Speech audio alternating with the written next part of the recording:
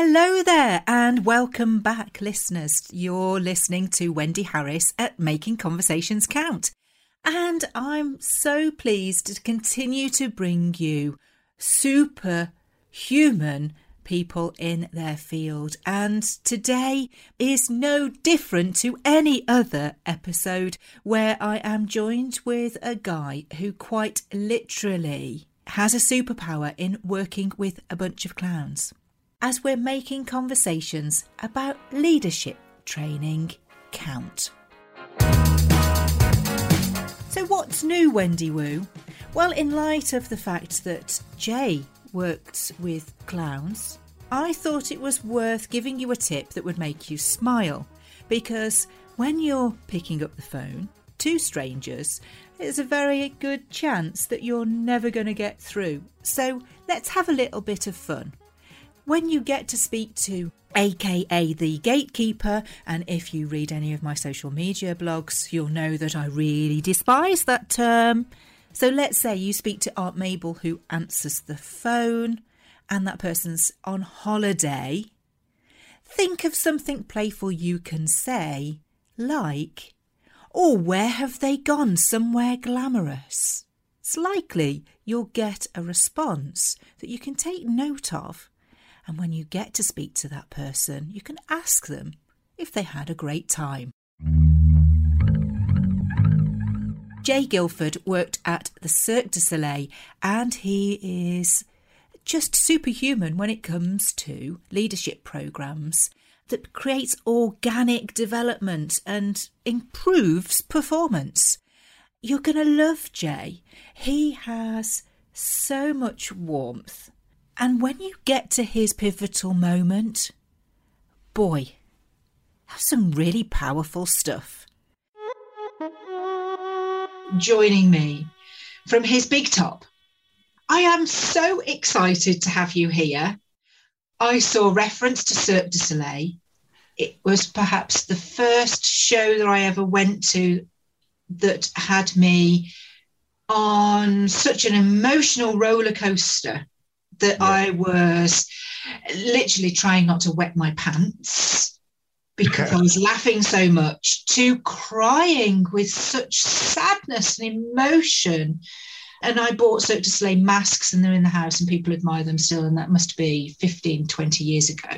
Yeah. The magic that comes about from those shows is just awesome. So to know that you were associated with such such a name. Yeah. I tell people, Wendy, I tell them I worked with a bunch of clowns. That's my opening line mostly. I can't say that I've been in such company of prestigious clowns, but certainly I can take the reference. You created the Spark program. So tell me a little bit more about how that came about. I came to Cirque du Soleil from the world of training and teaching. So when I came to Cirque, I immediately had my learning and development hat on. And I worked with numbers of executives before training corporate teams. When I went to Cirque du Soleil, I saw that they had things down pat, like collaboration, communication, trust, cross-cultural communication. And I was like, wow, other corporations can learn this, but in such a unique way. So over the course of my 6+ years at Cirque, what I did was we strapped executives into Cirque du Soleil apparatuses, and we flew them across our training rooms, and our studios. And that it wasn't just fun and games, Wendy. It was actually to teach them collaboration, communication, and trust, and healthy risk-taking in real time. Because you can imagine, we had like Google, Adobe, Microsoft, MasterCard. These executives had access to like any type of training session. They wanted something different. And with Cirque, the teams at Cirque helped me to deliver that. So mostly the teams at Cirque did it. And I just stood up with the microphone and said, come on in. So you were the ringmaster then, really?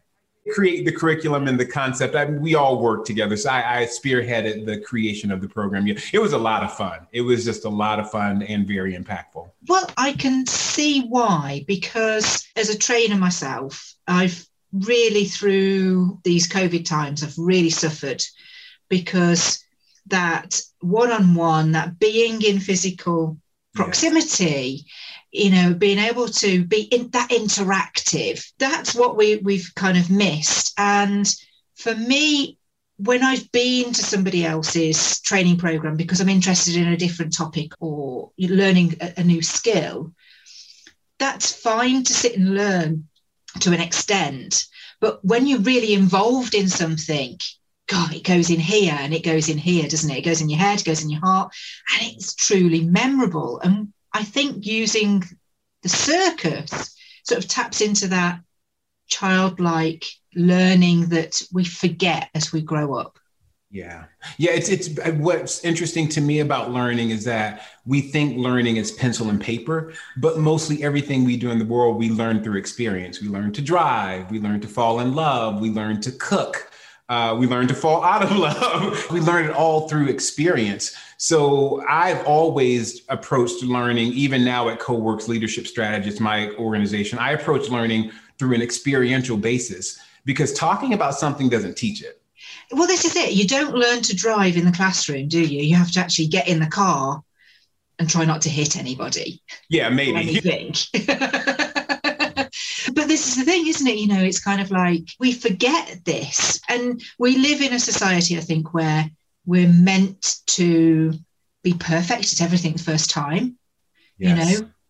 Everything's on tap to us. People say to me, I had the conversation with Brad Sugars, oh, cold calling doesn't work. I can't phone people up because, nobody wants to speak to me. Well, how many did you do? Well, I rang about 5 people. And you go, well, what do you expect? Yeah, did you really try? Yeah. 5. I'm getting on for close for like 2 million calls. Wow. I'm not going to have ever converted 2 million people to buy the stuff, but at least I've attempted it. It's the starting point. So when you're doing your leadership now, Jay, what sort of leadership are you doing without the tightropes? I still have a good relationship with Cirque Du Soleil. Let's say I left 4 years ago to found CoWorks Leadership Strategist. And what we do is we enter organizations on the highest levels of leadership, really, so that we can make those changes. So what I do is I work with executives and usually the chief human resources officer or the highest person in HR. And we understand what the organization needs and then create training that delivers what they need. So we use a lot of data-driven assessments, and then we use a lot of experiential learning stuff. And everything we do is original. So it's not like you're going to Google any of the activities that we have because I've created them all out of my frustration, just like you, that you have to learn through experience. So, we've worked with places like the Empire State Building, some divisions of Procter & Gamble, some nonprofits like Point Foundation. I've worked with executives from Disney. Fortunately, because I did the thing at Cirque, I have a calling card and people have called me. But what we really try to do is work with executives to understand what they need to transform personally and then understand what their teams need and then deliver not just my opinion, but scientifically validated approaches to help them make those changes. As the key thing is that everybody's individual. What I've seen is that a lot of those high-powered executives, they really got to their position because they had a lot of drive and a lot of go-get-itness. And sometimes I have to tell them, hold on, dude, you got there because of that. But now you have a team of 5,000 people. You don't need to do that anymore. You're already at the top. You don't need to claw. And I understand why you felt like you need it. But you got to calm down. So that's really what I go in to do is I go in to calm those executives down, teach them those soft skills and be a sounding board. Because you can imagine that if you're the person in the building whose name is on the building, you may not be getting that feedback from people because they're intimidated. So I can go in and say those tough things in ways that they can understand and hear. Yeah, sure. And I'm guessing, does these programs sort of sort the wheat from the chaff? Because it's one thing going from being a doer of all these things to leading in all these things. You're going to have people that are going to be like the leaders of tomorrow or potentially go on to do their own company or it's not a good fit. Do you find it sort of sits in 2 camps or is there another camp? Well, what I've seen is that for the executives who already kind of own the products or they're the C-level of the organization, Now, what they're working to do is to empower others and not do it all themselves. They got there because they had all the answers. So part of what I have to do and what I love to do is to say, you got to empower your team. You got to delegate some authority, not just tasks. And you have to sit back. We just talked about this, Wendy. You have to sit back and let people make mistakes. So that's what I'm telling the executives. And for the team members, I often train management teams, like you said, who want to become those powerful executives. What's really important is not the technical skill stuff. Anybody can learn the stuff on Google or how to use some specific program. It's really going to be the soft skills. And I know people, it's really going to be, are you emotionally intelligent enough to manage a distributed workforce now? Because now they're all around the country, around the world. Now, do you have the emotional intelligence to do that virtually? That's not a technical skill. It's an emotional skill. How do you give feedback to somebody when they're not in person? So that's really what we're working on. What's been the biggest shift then with this remote working that you've seen in not just delivering, but supporting through the programs? The biggest shift, besides speaking into the black box of Zoom 3 times. I know you do this a lot, but the biggest shift is really helping organizations build a culture when you don't see each other face to face. And I'm going to say this, and this is going to be unpopular, but I'm the dude who says the unpopular things. The technology is not the only answer. So it is really great that we have all of these platforms and resources. What we're missing is that 80% of communication that happens through body language. So Wendy, as you look at me and I look at you, you're not seeing anything below my shoulders. So you don't know that I have on pajama pants, first of all. I hope you've got your slippers on. I do have my slippers on, but you miss that communication, that body language. So what I talk to executive leaders about is that when you're delivering difficult feedback or a challenging message, or you're talking about a change, you can't see if somebody's twiddling their thumbs or cringing with their hands, or if they have their body crossed from below the shoulders. So on their face, they might be smiling and happy, or they might have their camera turned off so you can't see anything, but you're missing all of that other communication. So that's been the goal for me, is to help leaders think about how do you communicate these messages and what do you need to do when you can't get that other information. That's really interesting, Jay, because for me, as a telemarketer of 30 odd years, my left ear is highly tuned. So for me, having a telephone conversation with somebody, I can almost hear body language.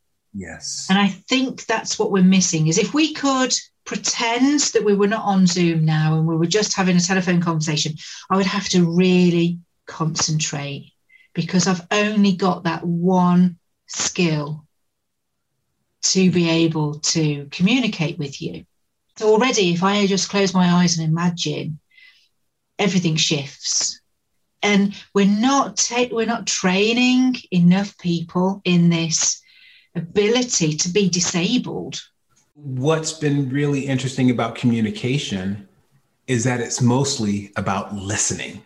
Yes. One thing, and this is a tip that I give to leaders, and anyone who's listening can take it, is, are you listening for the pause to insert your message? Or are you listening to the message that you should be receiving?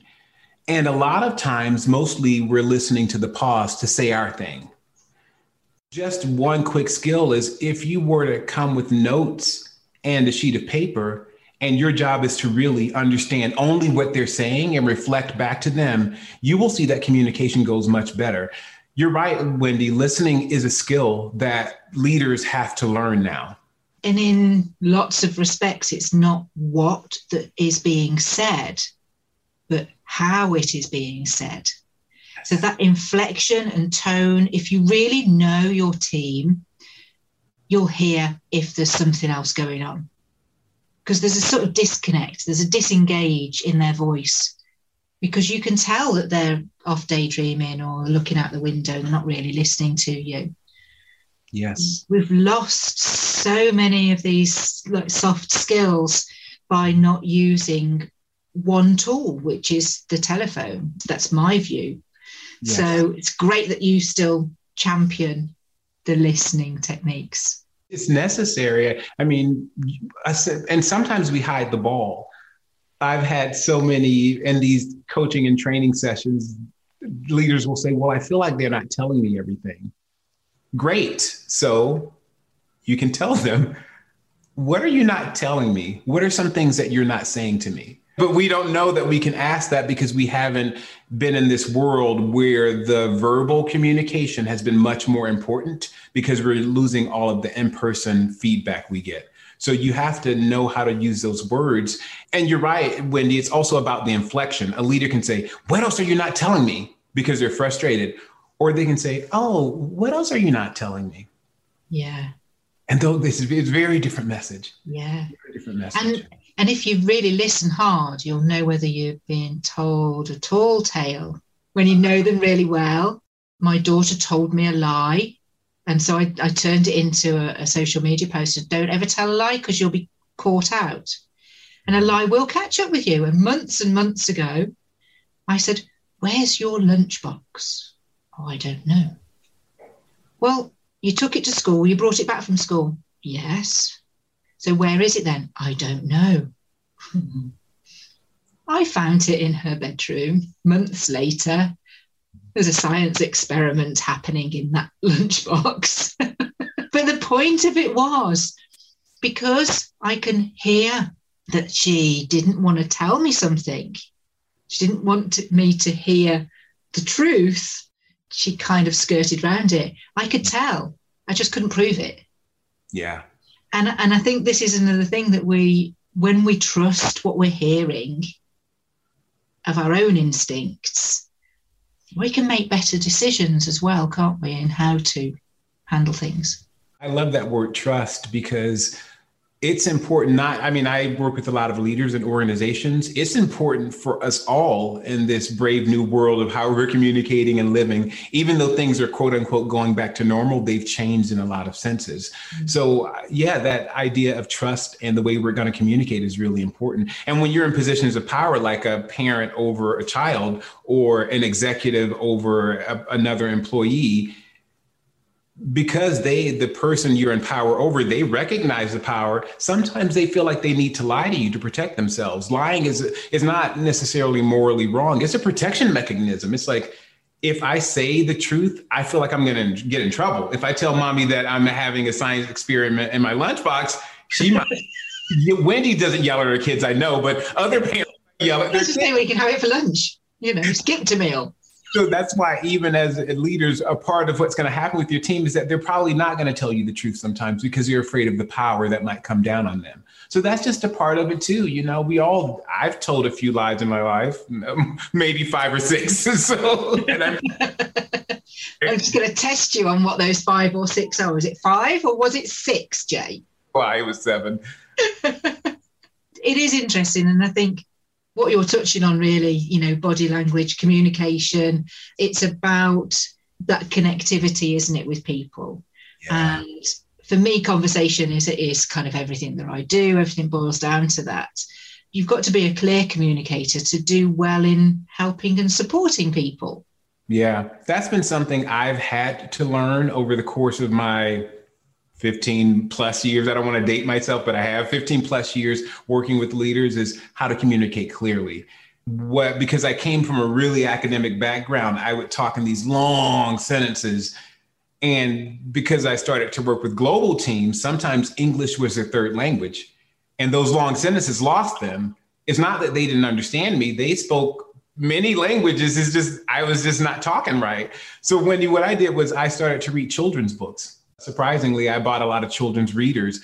And because those books communicate messages about morality, those really abstract concepts, to 7-year-olds in a way that they understand, it helped me to clarify my communication. Like, get to the point. What are you trying to say? Why are you trying to say it? What are the simplest words? You don't have to go to the thesaurus and get all extra, Harvard-y or Yale or wherever school people go to. But what is the clearest way to say it? No, it's true, isn't it? There are a lot of marketers will say, if you can get your point across so that a 7-year-old understands it, you've nailed it. And nobody wants a thesaurus for breakfast. No, no, maybe for lunch, not for breakfast. Yeah, bedtime reading, maybe. What would your top tip be for those starting out in terms of communication and leading themselves? The top tip, today's top tip, because it's going to change. I'll be on another podcast and I'll say something different. Today in my heart, the top tip is authenticity. It's something that I've had to learn. Early in my career, I did things because, I needed a job, or I wanted this amount of money, or I wanted the prestige of a certain set of things. And that was different from being my authentic self.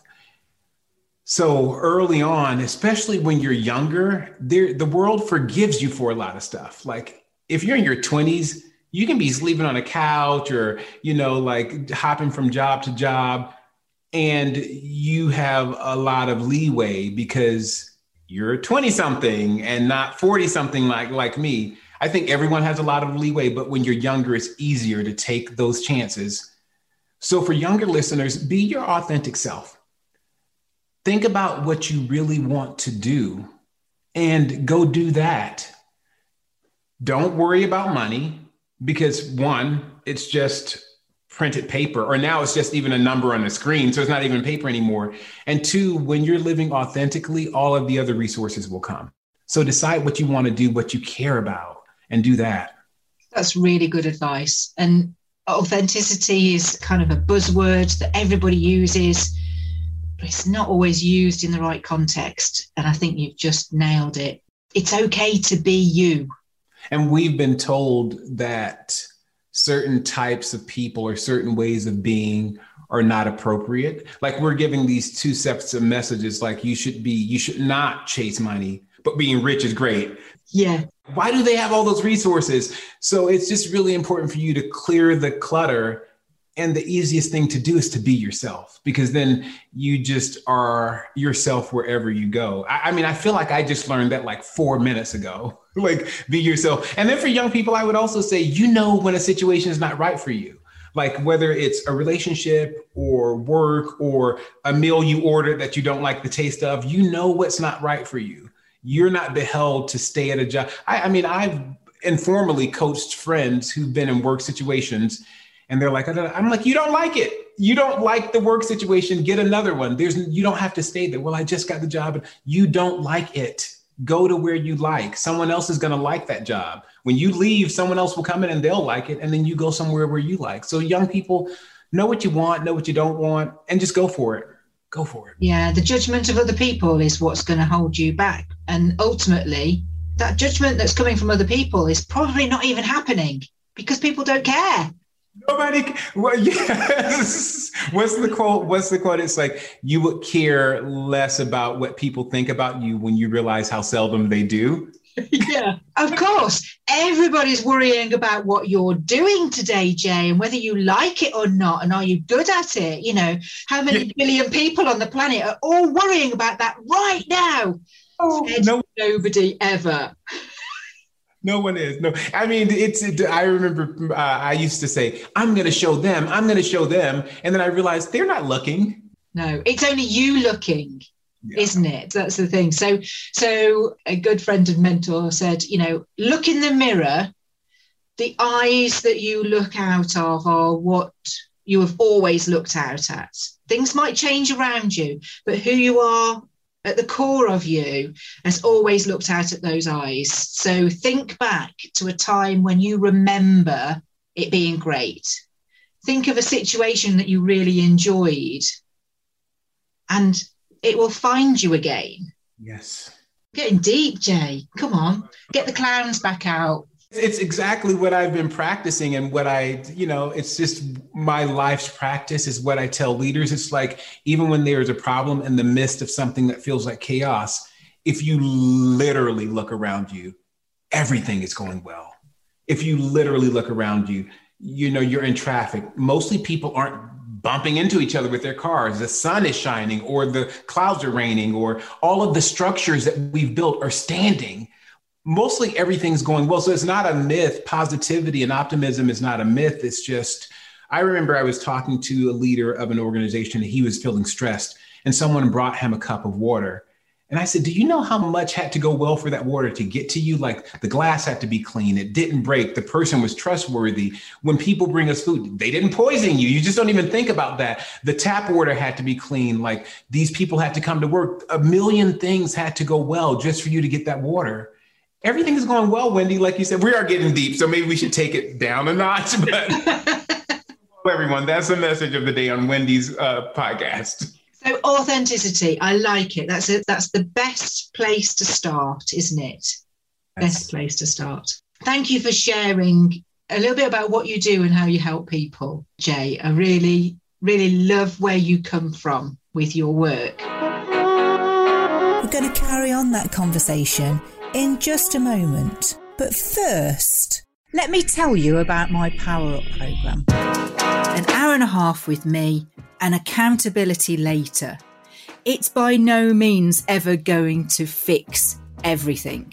But what it will do is it will allow us to find one area that's a key priority for you to implement straight away into your business and allow you to just see the other areas that you need work on. It's a great stepping stone into the 12-week building block programme. Just book a chinwag, let's have a natter, and let's see how I can help you. I ask everybody that comes on the show to think of a conversation that counted for them. So if you like, one that they can go, oh, if that hadn't have happened, no change would have occurred. Can you think of something that you can share with us now? Oh, which one? The one that comes to mind was a conversation where I was in an organization working with the president of an organization. And I walked into a meeting. And in this meeting, he was to turn over leaders that I would be leading for a client activation that they paid a significant amount of money for. So I walk into the meeting with these leaders I'd never met before. And Wendy, I would say not 2 minutes into the conversation, he started to curse me out. He just started to yell at the top of his lungs and he just dropped F-bomb after F-bomb after F-bomb. And at this moment, Wendy, I am a trained mediator. I had seen these situations before, so I started to go into mediation mode. And I'm like, Mr. President, I see that you're angry. Mr. President, how can we work this out? Mr. President, tell me. And he just said, get the out of his office. And I left. And I would like to say that I left and I got some tea and I gathered myself, but I cried for a couple of hours. And what was interesting about this was I had all the tools. Like I had been Ivy League trained to deal with this type of stuff. I'd worked with Fortune 500 leaders, and this guy was not a Fortune 500 leader. So I'd been trained to deal with this, and yet I was paralyzed emotionally. Fortunately, because I did have the skills, I went back the next day and I said, let's review our conversation. Help me to understand why you felt like it was okay for you to speak to me that way. What was going on? And he gave me some information. I understood that there was some stuff happening in the business and with him that was stressful. And he walked in that day, in that meeting with that stuff. And then after he said all of that, I said, all of that, I understand. In terms of the way we're going to communicate, this is what I expect. These things cannot occur, not only because they hurt me, they did hurt my feelings and I cried, but also they're going to impact our activation for the client and your team in this way. So what did that conversation open up for me? It helped me to see that, well, Wendy, this is going to be counterintuitive. But it helped me to see that even leaders at the highest level didn't have the skills they needed. So it opened up empathy for me, surprisingly, because I realized I was like, that guy, after I cried, right after he cursed me, after I cried for a few hours, I was like, that guy didn't just wake up, receive $1 million check from Bill and Melinda Gates, kiss his spouse goodbye, get in his Ferrari, and then decide to curse me out. I was like, something's not going well. And when I uncovered what wasn't going well, it made it all the more clear to me that we all need this help in communicating better and managing our emotions. So it was a conversation that really was painful. And it was a conversation that helped me to understand that we need some help in learning to communicate, and we all need to exercise more empathy, and we all need to learn some emotional control. I can totally get on board with what you're saying there, that I was working for a guy who I would prepare minutes after meetings, and I would type them all up to go on file and for letters to go out many years ago. And it was kind of one of those jobs I needed the job. I had bills to pay. This was a long time ago. And I was doing it around building my business. So we're going back 17 years. So, and he would read back the minutes and say, "That's not what I said." And he would shout at me. And I'm like, my notes don't lie. Right. And he'd say, "Well, I said this, this, and this," and it was completely different. And it got to the point after a couple of weeks of being barked at, I was just like, I can't stand this. And there's a couple of things really that came from it. Was one, I didn't know that his wife wanted to leave him. Exactly. So we can't see what's going on in people's lives. We can only see what's going on now in front of us. And the other point was that because he was a multi-millionaire and everybody called him Mr., right? Not by his first name, Mr. Everybody was scared of him. So he could act exactly how he wanted to. He'd created this persona. And I went in one day and went, I can't continue to work here if this is what you're going to doubt me, if you're going to, make me so upset that I don't want to come when all I want to do is help you. And all he was looking for was for me to stand up to him. He was always looking for somebody to stand up to him. And as soon as I did, I was allowed to call him by his first name. Yes, that's it, Wendy. That's the message. Another message: authenticity, self-advocation. Advocate for yourself. Yes. You shouldn't need to accept somebody else's baggage. And especially when you don't understand what it is that you're taking on, because that can be really hurtful for you personally. And judgment, I think we can be too quick to judge based on other things that have happened for us that are going to be completely off the mark with what's happening with other people. So it's about reserving that judgment until you have the facts. And yeah, I think the self-advocacy part, like speaking up for yourself, I feel like, first of all, that's really important because only you know what you need from other people, and they can't know that. So the self-advocacy is so important because oftentimes someone's literally treating you the way that they want to be treated, or the way that they think they need to treat you in order to get the results they want. Yeah. But I think the other part also is that storytelling, like when someone yells at you or does something that feels like it's wrong to you or others, it's easy to make up a story. And the shortcut story, Wendy, is often they're a bad person, they are a bully, when really there's motivation behind that behavior. There's always motivation behind the behavior. It's difficult to have empathy when you're the victim. The empathy will help you resolve it, though. Yes, yeah. How many leaders do you suspect that you have had to kind of reset the bar by saying, your team are not mind readers? I don't want to say how many, because the number is going to be astounding, but I would say everyone needs to understand that their team cannot read their mind, or the people can't read their mind. I think especially important for high profile leaders is because those other people can be hundreds or thousands, and your decision determines how much they get paid, or if they can take vacation, or if they further their careers or get promoted in some way. So for those leaders, I say it to almost every one of them, even if it's not the most immediate thing or needed. I say it because what you decide, Mrs. CEO, determines the future of 100 or thousands of people. So I say it to everyone. Yeah, that's all I'll say. I won't give a number. I don't. No. But I would guesstimate that we all do it. Yes. No matter whether we've got the training and the natural skill sets, even I do it. I do it with my husband. I do it with my daughter. Because I expect them to know better. Mm-hmm.